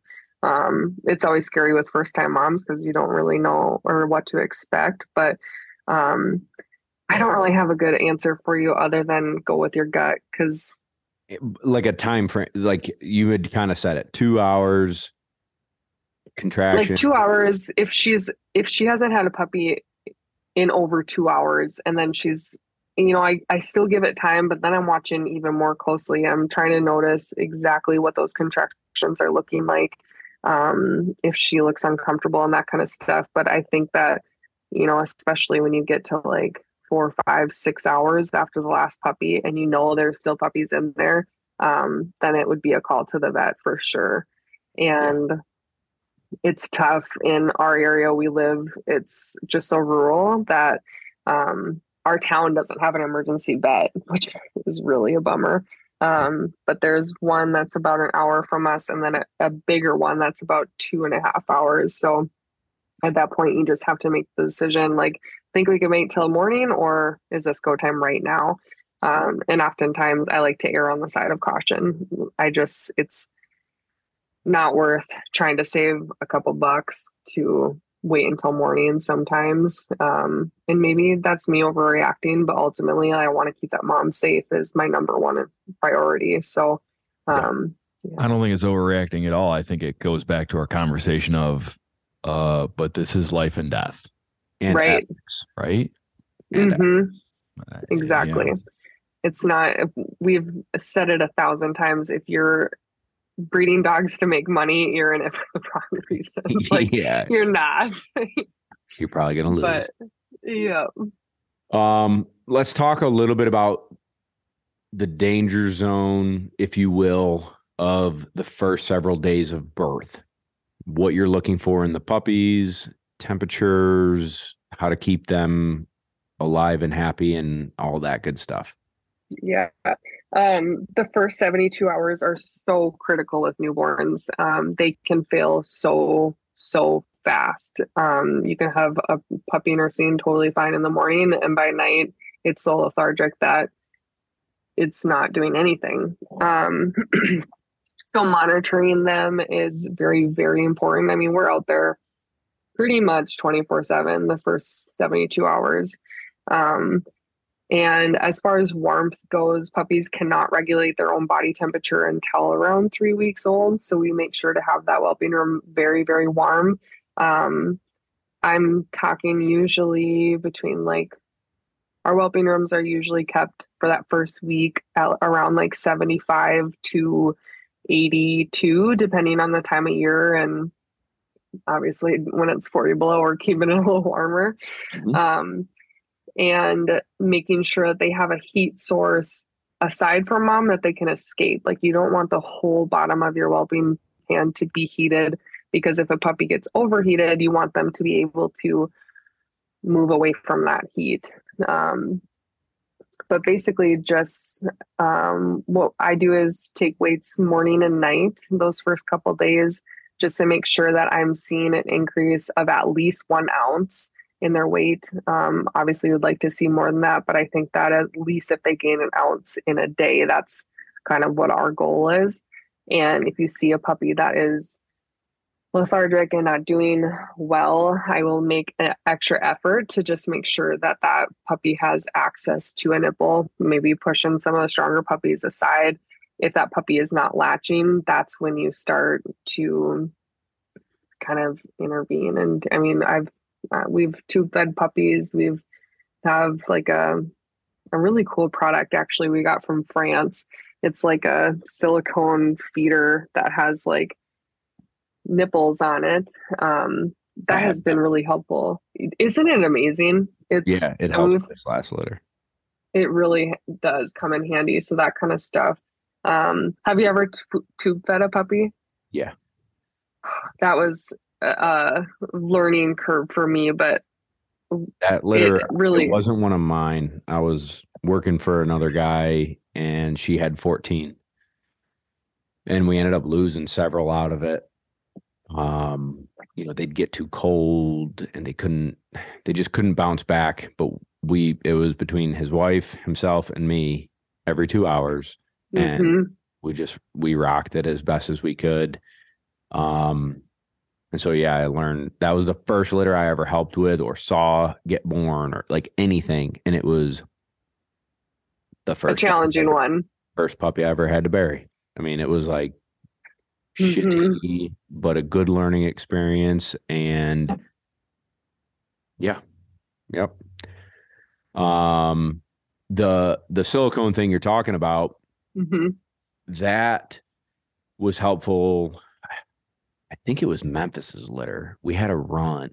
Can you describe exactly like what that is or the name of it or I'll see if I can Google it real quick while she describes it. Yeah, it's like a silicone cylinder that you put the formula in the inside, and then there's four teats, if you will, but like really mimics the anatomy of a mom. So instead of like using a baby bottle that's meant for humans, I've used makeup sponges that we had cut into like a triangle shape and then put a syringe in the back of it, and so they basically like sucking on the sponge. Mhm. We've done that in the past. Like there's a lot of different ways that you can feed a puppy, but this is like the safest way in my opinion, because it mimics so much what a mom's anatomy would be. So And they can feels like control. to them. Yeah. They like can Yeah. paw at it and Yeah, like it's soft for them, and they can control the flow of the milk that's coming down. That's like the number one problem with like actual baby bottles, is sometimes that milk just comes way too fast. And then you're looking at aspirational or pneumonia from aspiration and that kind of stuff. Like, I don't know, it's an awesome product and it wasn't cheap, but I am so thankful that we have it on hand. yeah, in relation to a puppy price, it's cheap. Yeah, yep. I just looked it up. It basically, I just Googled silicone puppy feeder and the one I got popped up. So, and it's affordable. So, but the one that we needed it for, we did the same thing. We would pull all the puppies out, put her in there with mom. She like didn't have enough energy to even nurse. Mm-hmm. I bottle fed her, then transitioned to this thing, started really making progress. Then all of a sudden she bounced back. She's in training right now and is probably one of the baddest puppies of that litter. Isn't that so awesome? Like she is bad to the bone. Yes. Like super healthy, super smart, hard charging, bad at the bone. Her name is Monroe. Monroe, I love that. Yeah, yeah, it is like when you say it, like never give up on a puppy. That's one of the probably the greatest lessons that Linda has ever taught me, is that they go down quick, but if you are diligent, and you're doing the best that you can, there's a lot of times that they will bounce back. And man, like you said, it's rewarding when you can see that dog being an adult, and it makes it worth it. It makes that stress and this uncertain times totally worth it. But yeah, it's pretty amazing. And I think that people think like, oh, you just have puppies and then you sell them or whatever. But there's so many different factors that goes into it, and different things that we have to do to keep those pups alive and doing good. And yeah, I don't know, but it's very rewarding for sure. Let's segue that into do you keep them 8 weeks? Mm-hmm. Okay. So you talked about early neurological stimulation. Give a 2-minute overview of that, and we'll drop a link to our YouTube video for people to see it. But talk a little bit about that, and then what else do you do with those puppies from, now that we're out of the danger zone of the first 72 hours, 1 week, what are we doing with them to build a bad to the bone family member and duck dog? Sure. So, early neurological stimulation is really fascinating. The amount of benefits that it has and proven to have, but it can help a dog's immune system. It can help them deal with stress as an adult dog. It gets them just used to their body and aware of different environments and different, environmental factors. Just Google it. Yeah. But you could talk about that forever, honestly, but it's a quick routine that you do with them. You hold them upright for 3 seconds, hold them down with their head down, on their back, and then putting them like on a cool, damp cloth. And these are all just like 3 seconds at a time. It's pretty quick, but the benefits of it is so worth it. And then the last thing is just having that tactile pressure on their pads. So that is done until their eyes open up, usually around the 2-week mark. And after that, I really just want to make sure that those puppies are still being handled and still being loved on, and no people, no voices. I always have a radio playing in our kennel. We introduce toys and I always hang our toys in our pens just so that they stay as clean as possible. But they still have the opportunity to explore them and play with them and that kind of stuff. As far as like noises, obviously I have the radio on, but I will, people are like, oh, I don't want a gun shy dog. What if you do? I'm like, I'm not going to blast a 12 gauge in the kennel. Like, I'm not doing that. But what I will do is like drop a pan, like our feeding dishes, onto the floor, because dogs are never afraid of gunfire. They're afraid of loud, unexpected noises. So if you can get them used to that before they're introduced to gunfire, then gunfire is just gonna be like, oh, well, it's no big deal, So I'll do stuff with like that. I usually don't bring the puppies outside until they're 6 weeks and have had their vaccination. But before that, I have them in the whelping rooms, in our office, different areas in the kennel. And once they get outside, I try to get them out there as often as we can. And it is my favorite part. I tell you what, when those puppies are like chasing leaves and just being puppies, when they get their zoomies and they're like roaming about and running jumping into on top of each other and biting each other's tails and then falling asleep immediately after. And it is so much fun. And they're like little ducklings. I have a lot of comments that will say like, aren't you afraid you're going to lose one of them? Especially if like a big litter, I'd say I have 12 puppies outside. Like, I'm never worried about that because they follow me like a duckling. I just say, come on, pop, pop, pop, and they'll go through the yard with me. And, I think it's just important to be as hands-on as you can and making sure that dog is used to being held. It's used to having different pressures. It's used to having different environments, different objects that they're seeing around other dogs too. I don't usually like to bring the mamas out just because if they're weaned, then the moms usually don't want a whole lot to do with them anyways. Yeah. So I call them my auntie dogs. Like Jolie is probably the best auntie dog, or Norm does really well with them too. But I'll bring some adult dogs out there with them so they can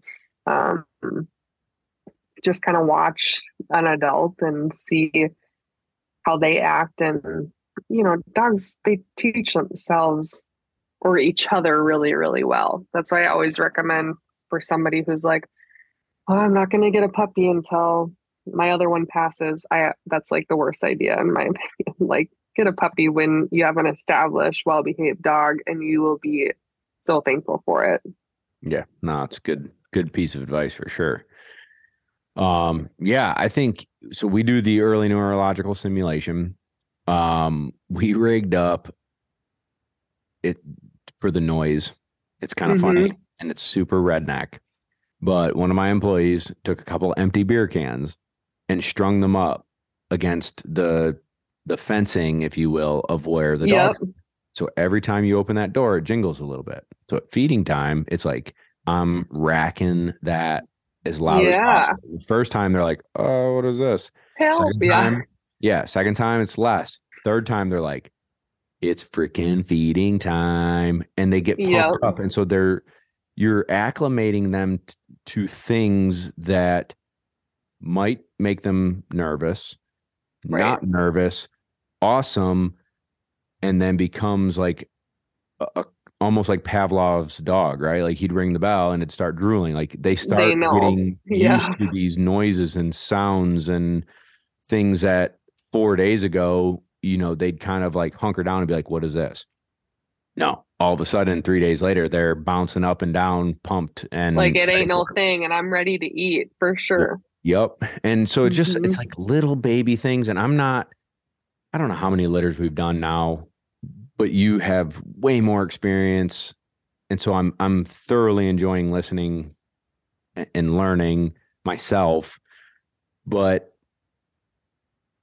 what I'm kind of gathering is like the fulfillment that you get from it is the Right. same fulfillment I get. Like I hope to get several of them back in training. What did they turn out like? Did the pairing that I dreamed of, because every time I breed a litter, like you said, we're trying to better the breed. I want it to be a dog I'd want to own. I want it Hmm. to have the personality. I want it to have the perseverance. I want it to have the looks. I want it to have the health. I want it to like, and then you get them back and you're like, man, that one worked. Man, that one was good. But like, I'm always trying to make it better and make it better. And so the opportunity that I guess I get and you get to keep probably, how many do you keep from like each year? Do you keep one a year, two a year? But it's really hard to not keep them all. Yeah, I know. But yeah, I I try get to puppy keep fever like every litter. every time. I mean, my youngest is 6 months old, and I'm already like, I want another pup. Like, Yeah. but I tried to. My husband was like, Do you need this one?" I'm like, "Okay." So I try to about one a year. Sometimes it's more, and sometimes it's less, but that's kind of where I'm at this point.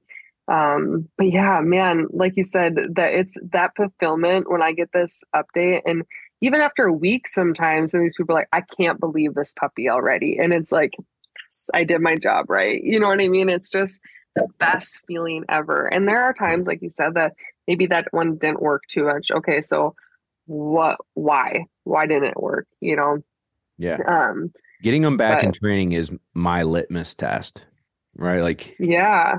and especially if I get several from a litter because they all got raised slightly differently.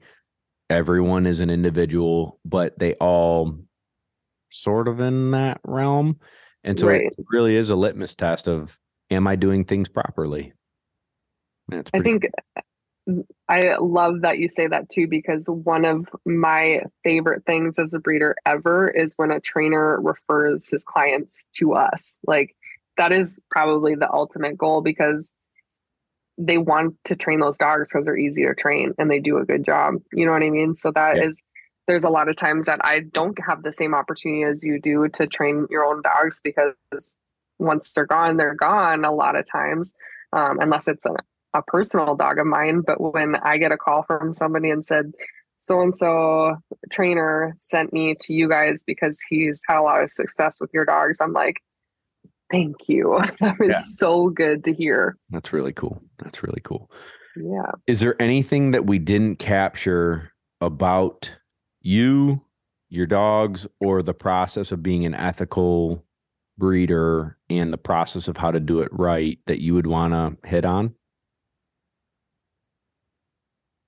I guess one thing that I would like to touch on too, obviously you are training bird dogs. But I think that something that is often forgotten is how versatile labs can be. We have had dogs in Ruby who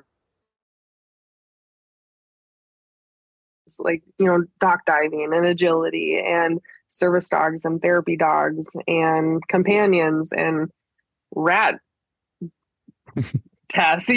I'm not even sure what the term for that is, but we've got a gal that runs, like, they detect rat nests. Like, it's just crazy the things that labs can accomplish. And I think that's probably why they've been the number one breed in AKC for a lot of years. In fact, I think this year they actually got beaten by I think a something. Frenchie.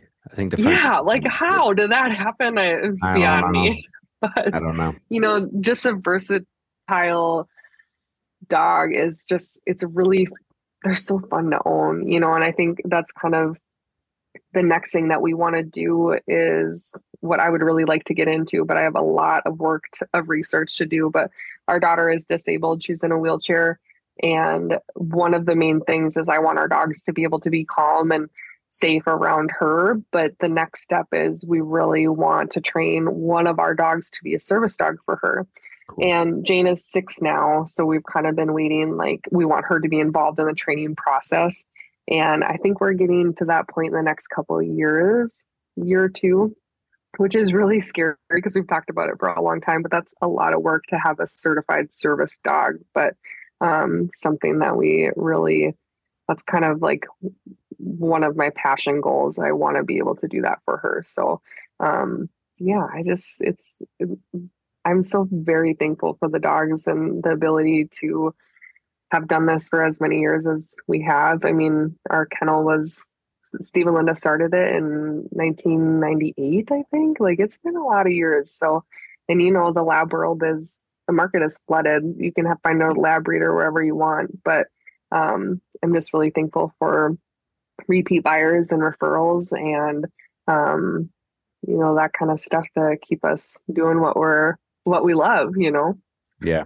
One of the things that I've always appreciated about you and the dogs that you've raised and live with you, these are your dogs, is seeing the love they have for your daughter and like a bedtime ritual where you share a little bit about your personal life, which is hard. Like I don't let anyone into my personal life on social media, and you open up that window a little bit, and how special those dogs are to her and her to them kind of speaks volumes to your program and like the breed, like how special these animals are to go 300 yards and go get a duck and work on Richard's truck and then come home and reacclimate to the home and sleep in bed with her and be with her during bedtime ritual. Like, yeah, that's pretty neat. It's crazy. I mean, Tanner, for example, he's 12 now, but when he was like in his prime, Jane has a genetic disease called spinal muscular atrophy. So she's very weak and she's doing awesome now. That could be a whole nother episode, but there was a time when she first was able to sit up. She was about 2 years old and she was first able to actually sit up. So anytime she was on the floor playing, sitting up, Tanner would come and lay right behind her and just be still. And it was almost like he knew in case she fell, he wanted to be there to like cushion that fall, you know, and that's a dog who at the line, his feet like pitter pattered. I mean, he was so hard charging and go, go, go. But around her, it was just like, I'm going to do this. And like when she first started bearing weight on her legs, she would, well, a lot of the dogs, but she would like hold on to the dogs and stand and they would just be still. And they knew that, you know, it's pretty cool. So yeah. And like you said, it is a little hard to share some of that stuff, but at the same time, I think it's awareness and realizing what these dogs are capable of is a huge thing. And in Jane's life, I mean, they have such a huge impact on her every day. Like it can be a total mood changer when she's not feeling well or sick. There is always a dog in her bed and they just know that she needs that extra support and it's pretty miraculous. It's really fun to be able to witness that. And I'm very blessed. And Jane gives every single puppy that leaves a kiss and a hug before they leave. And she says, and don't chew on toys. She's very adamant about telling that. Sorry, they will. Yeah. Beth, one of our younger girls, chewed up her favorite Barbie shoe, one meanly tiny little Barbie shoe. And to this day, Beth's she'll be 2 this winter. Beth is a naughty dog. Mm-hmm. She tells everybody that one's a naughty one. That's awesome. Jane, it was one Barbie shoe. Well, tell everyone where they can find you if they're interested in learning more about your breeding program. And I know that you have a wait list. So how do people apply and work towards that? Sure. We are on Instagram and Facebook, just at Torgs Labs, TORGS Labs. Our website is torgslabs.com. How I run our deposit list is basically what I require is a puppy deposit contract that can be found on our website on the puppy page, a $300 deposit. Once we have your deposit, you're on a wait list for either male or female. And as litters are born, once I know exactly how many males and females are on the ground, I just go down that list and say, Bob, you've got first pick on this if you're interested. This is the breeding that we have. This is the time frame that those pups are going to be ready to go home. This was my expectations and goals in this particular breeding as far as size, demeanor, color, etc. And at that point, you have the decision to say, you know what, timing just doesn't work for me, or I really want to wait for Parker lineage, or absolutely, let's hop on this. I ultimately leave the decision up to you whether, so if you put a deposit with us, I will make sure that you get a puppy that you want. I'm not going to force you to be on a litter that you're not interested in, or say, I have availability, you have to take a puppy. I mean, for example, I just recently had some males available because the people that were on our deposit list said timing just doesn't work out. And I get that. So that's just kind of how we run it. And usually I can fulfill a deposit between 4 and 8 months. I know it's a long or a wide time span, but all depends about what nature gives us, how many males and females we have in each litter, and then what breedings are taking place. So if I could do a PSA real quick, you do this more than I do, but we are not freaking Amazon. Yeah. I'm hoping for a puppy in May. Mm-hmm. That's not how it works. That's like one of my major pet peeves. So don't call me. You can, if you'll do it, I'll do it. Yeah. You can do it, but I don't want to deal with it. Yeah. I don't know when they're going to come into heat exactly. Like it may not take, like there's so many factors that we're not Amazon, and we're not like, again, the other thing for me is, again, I'll get on my soapbox. A lot of my females compete. So I will withhold doing a breeding because I'm going to Master National with this mama dog. So I can't promise a lot sometimes. And so if people want to be in on the list and like, I'll do that, but we're not Amazon. And it's just, you have to be aware that if you find the right breeder, you find the right parents, you do the right things, you may have to wait, and then we'll let you know like when things happen. And if you're not ready, no harm, no foul, but don't say it's April 20th and I'm hoping for a puppy in May. Like exactly. It just, you have to be patient with it and understand if you want the right one. If you want the right one, if you're just going to say, I want a red dog, okay, well, I can help you with that. I still don't know what time frame though. You know what I mean? So I think going into it, no matter what breeder that you go with, I just think it's important to keep that in mind and remember that, sure, you might be on this breeding or litter and things can happen where that is not going to work out. What I used to do is like pre-book 4 males and 4 females for every litter. Well, we never got that. And then I was having to call people and say, sorry, she only has 2 females and you had third pick. That's out of my control. And then they'd be so upset and so disappointed. And I'm like, nothing I can do about it. I'm sorry. So that's the reason I do the deposits how I do now instead of booking for a specific litter.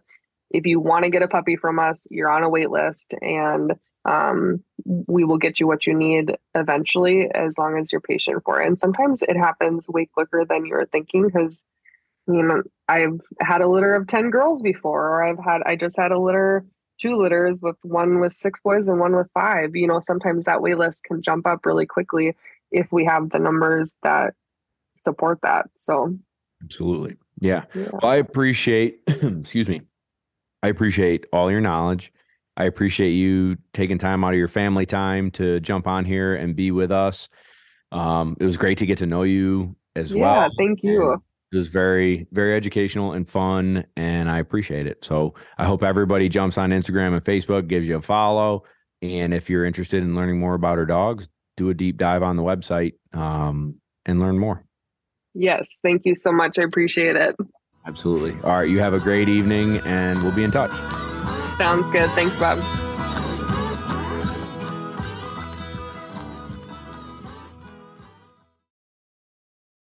Hey, if you haven't done it already, jump into patreon.com/Lone Duck Outfitters if you enjoy the show and want to support the show. If this show has helped you and your dog grow together, if you enjoy our Instagram, if we've helped you at all, it's like buying me and Kevin a beer, and you get more one-on-one from me. You get content that doesn't hit Instagram or YouTube, and it enters you to win a free hunt with me and Kevin in Missouri this duck season. So jump on, links in the description. We'd be happy to have you and love to help you. Hey listeners, Nick Larson here, host of the Birdshot Podcast. As fans of this show, you may be interested in the conversations on the Birdshot Podcast, where we discuss all things upland hunting, from upland birds and their habitat and conservation, to the shotguns, bird dogs, and gear used to pursue them. Whether you're a seasoned upland hunter or just getting started and wanting to learn more, I interview a wide range of guests, each with their own unique perspective and valuable experience to share. If you're on the hunt for more upland hunting conversation, please consider subscribing to the Birdshot Podcast today.